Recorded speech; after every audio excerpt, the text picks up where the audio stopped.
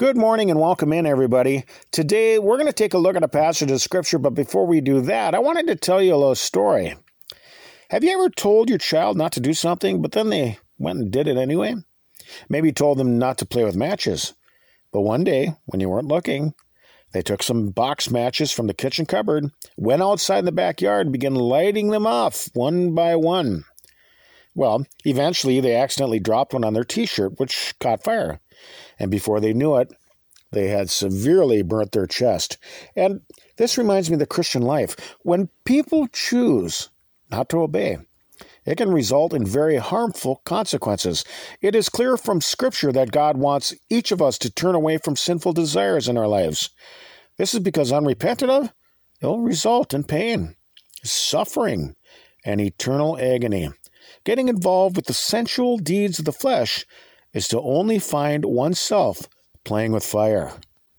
Let's take a look at the book of Jude, beginning at verse 17. But, beloved, remember ye the words which were spoken before of the apostles of our Lord Jesus Christ, how that they told you there should be mockers in the last time, who should walk after their own ungodly lusts.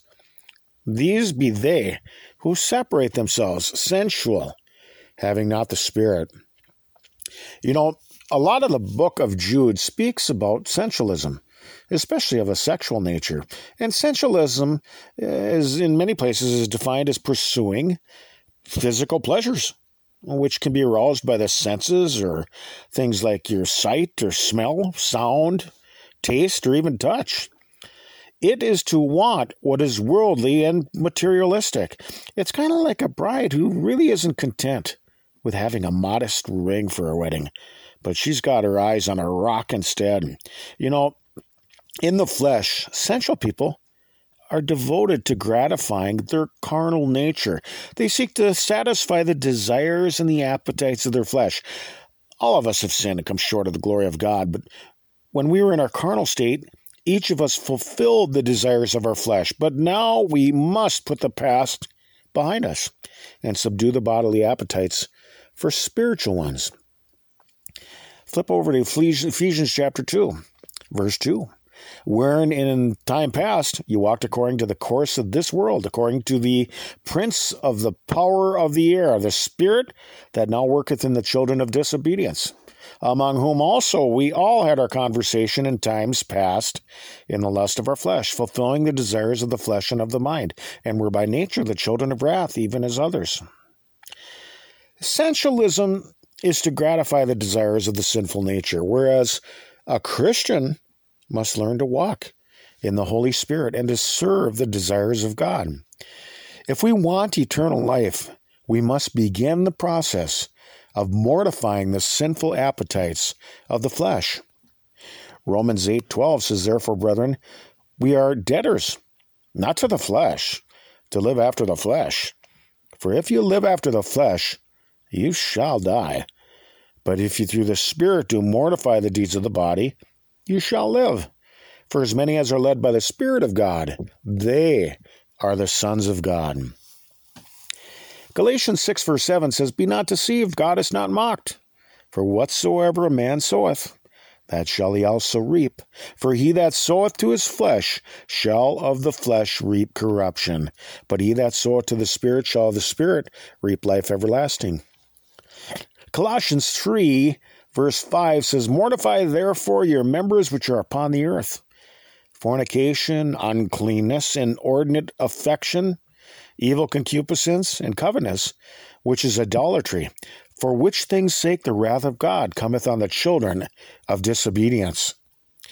I have met so many people who have told me that they greatly regret all the stupid things that they did in their past. Romans 6:21 says, what fruit had you then in those things whereof you're now ashamed? For the end of those things is death. Sin is so deceitful because at one time people were trying to fill a hole in their heart that would never be satisfied no matter how many worldly things that they put inside of it. Their quest to attain these things is like taking steps down a spiral staircase that only goes further down into the depths of immorality. Pride doesn't want you to believe that. and will even convince yourself that things will be better. But it's only a lie. The worst thing is that you're deceiving yourself. Look at James 1, verse 21 says, "Wherefore lay apart all filthiness and superfluity of naughtiness, and receive with meekness the engrafted word, which is able to save your souls. But be doers of the word, not hearers only, deceiving your own selves."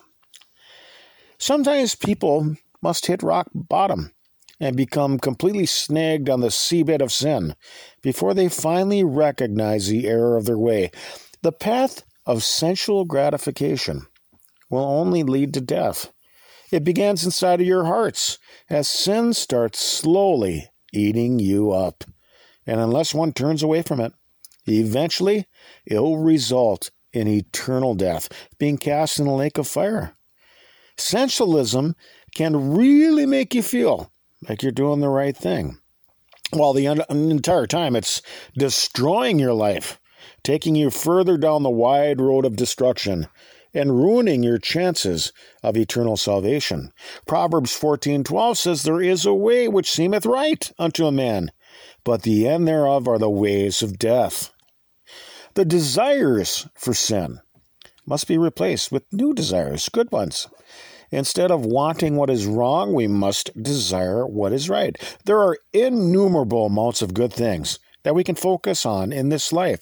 It just requires a change of your attitude by the power of the Holy Spirit. Romans 8:6 says, "For to be carnally minded is death, but to be spiritually minded is life and peace."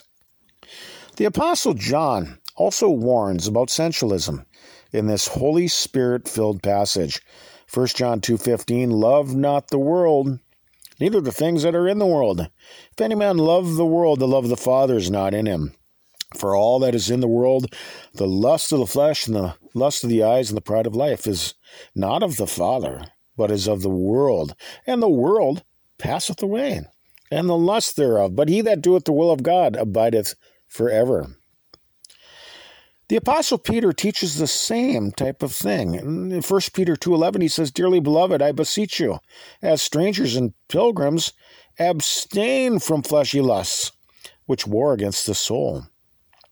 2 Peter 1:4, "Whereby are given unto us exceeding great and precious promises, that by these you might be partakers of the divine nature, having escaped the corruption that is in the world through lust." Jesus taught that whatever is born of the flesh is flesh. To overcome the carnal nature, we must seek the divine nature and become reborn of God's Holy Spirit.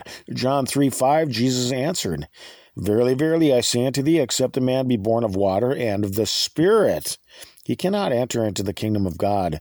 That which is born of the flesh is flesh, and that which is born of the Spirit is spirit. Marvel not that I said unto thee, you must be born again."